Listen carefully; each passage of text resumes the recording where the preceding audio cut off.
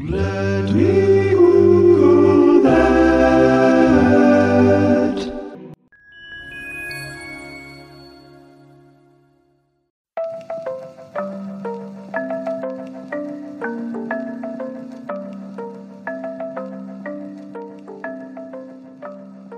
Each year in the United States, actually, heat-related illnesses kill hundreds of people, and in other parts of the world that experience high temperatures that are even more frequent, like in India, and other cities in the Middle East, upwards of 2,000 people die from heat-related deaths annually. Now, you're probably familiar with the terms heat exhaustion and heat stroke, but the question is, do you know the difference? And would you know what to do if something like this happened to you or somebody else? Would you recognize the symptoms, and would you know what to do to help? Now, before we get into this, I do want to, of course, say I'm not a doctor. I am working off of information provided by the government, like the CDC and the WHO, these types of vetted resources in terms of their recommendations and their descriptions of these illnesses. However, if you like medical stuff and you do want to hear about medical stuff from actual doctors and people who are qualified to say these types of things and not just be cute and make infographics like me, go listen to Medicine Remix. Also, my favorite podcast on Anchor. Also, any excuse to talk about them and fangirl over them. Anyway, the terms heat exhaustion and heat stroke can be confused or used interchangeably, which is technically incorrect. I mean, you could make the argument that they are the same in that the two terms refer to two heat-related conditions that are kind of on a spectrum. So somebody could get heat exhaustion and be treated before it develops into heat stroke, which can be fatal. So heat exhaustion is essentially like the precursor to heat stroke, and it is kind of like this very uncomfortable condition to be in, but it doesn't necessarily have to become severe, full-blown, potentially fatal with irreversible physical consequences, heat stroke. Recognizing heat exhaustion then is really important, because if you recognize it before it becomes heat stroke, then you can treat somebody who's suffering from the sort of heat exhaustion part of it, and you can do that very quickly. So the sooner the better on that front. Now, while it is true that there are obvious bruising ways to develop heat exhaustion, like playing or working outside in hot temperatures, especially if it's humid,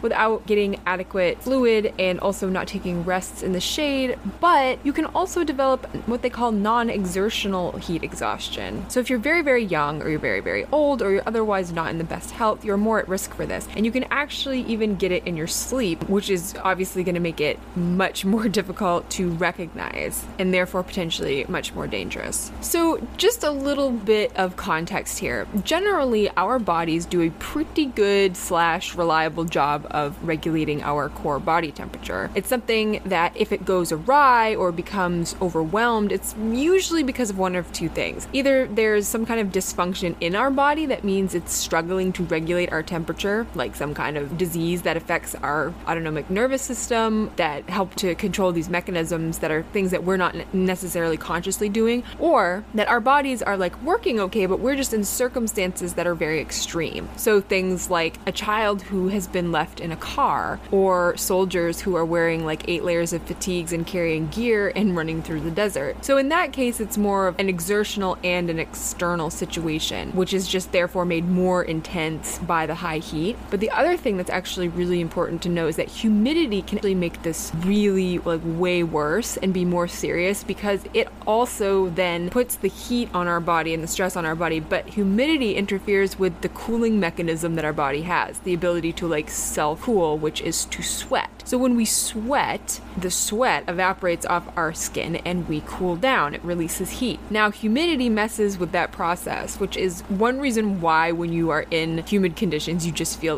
miserably yucky, because your sweating is not really doing its job as well as it would if you were in a drier heat, because of course that's going to help it evaporate. But damn if a body won't try, because in terms of recognizing heat exhaustion, somebody could really be sweating profusely. That's not to be ignored. If you or somebody around you is sweating really extreme amounts, that's a sign that their body is really trying to cool itself down, and they probably need to be moved to a cooler area to help facilitate that, because they are getting overheated. And the person may also in this situation be very, very tired, feel kind of sick to their stomach and dizzy. They may even kind of be starting to black out. And also you'll notice that if you go go to take their pulse will be kind of weak. You'll still be able to feel it, but it will just be like what they might call like thready. They might also say that they have a headache, their skin will feel kind of clammy, and they could have some like muscle cramps in their like arms and legs. Now at this point, what you want to do is basically help that person cool down. You want to put them in the shade or take them inside, put them in a cold shower, let them sip some water, anything you can do to basically help lower their core body temperature. And the thing is here is that if you do that and then like you're kind of watching and waiting to see if they start to feel better and like an hour goes by and they're actually getting worse or they're not getting better, you're going to want to seek actual medical attention, because at this point they are likely developing heat stroke. So the thing is that you have to remember here is that our bodies are always trying to maintain homeostasis, and that basically is like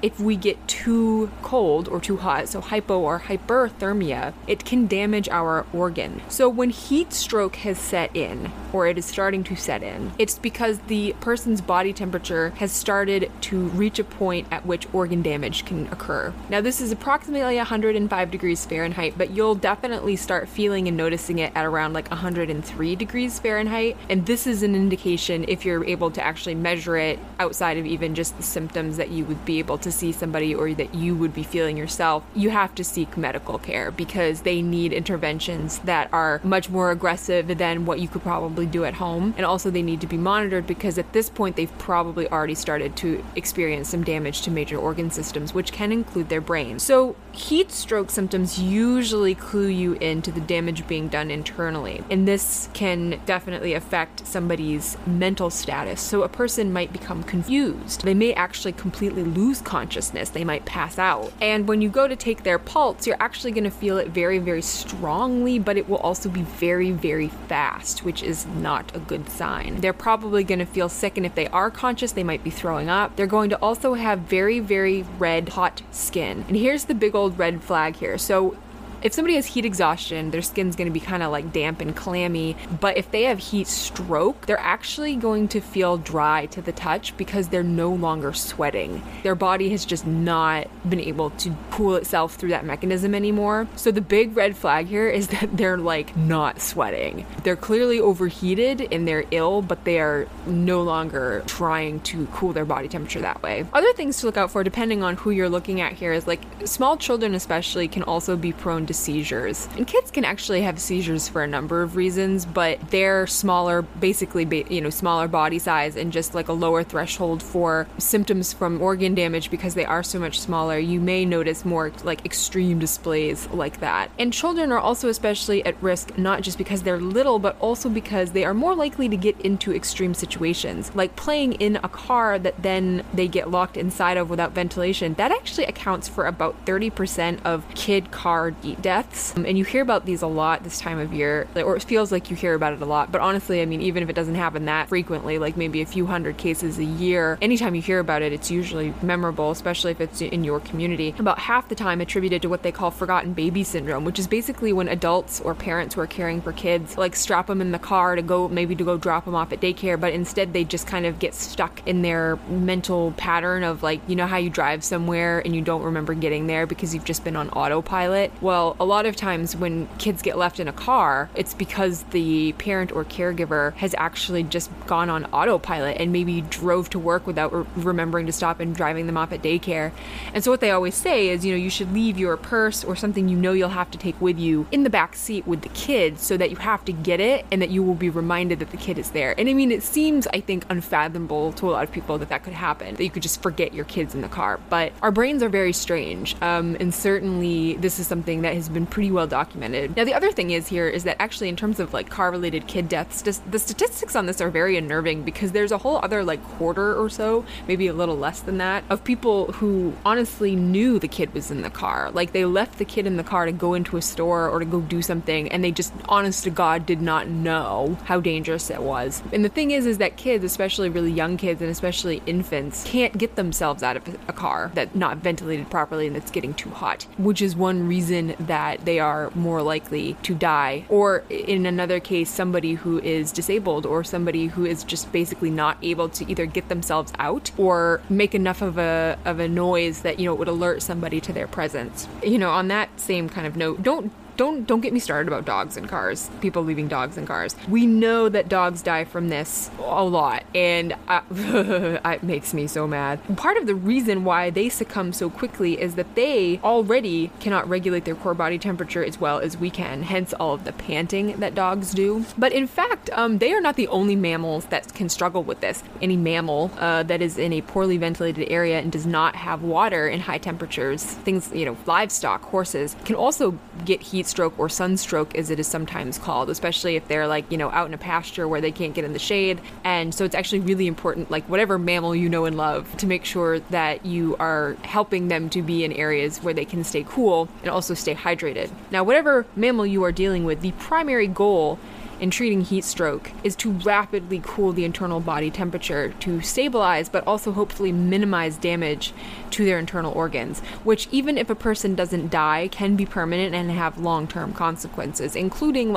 brain damage. Usually this is done by totally submerging somebody into an ice bath, and this is kind of the go-to method no matter where you are, though it can be really dicey because if somebody's passed out or they're unconscious or they are at risk for doing so, you've got to make sure that their head stays above water. So you can't just throw somebody in an ice bath and leave them, which is one reason why you really need to seek medical care, so that trained people in emergency rooms have setups to do this very quickly and safely, can help them. And they also, at this point, you actually aren't necessarily going to be giving them anything to drink by mouth, primarily because at this point they may not be able to take anything by mouth. If they're unconscious or they're vomiting, they're going to need IV hydration. They're also going to need probably a pretty good dose of something that's like an electrolyte solution, because the other thing is that at this point it's also a high risk of being overhydrated. And when you get overhydrated, you think, if somebody's that dehydrated, they need a lot of fluid. Well, at this point somebody might be so dehydrated that there's no urine output, they're retaining all of that fluid, and so they need to have something that can be given to them under medical supervision, IV type Pedialyte,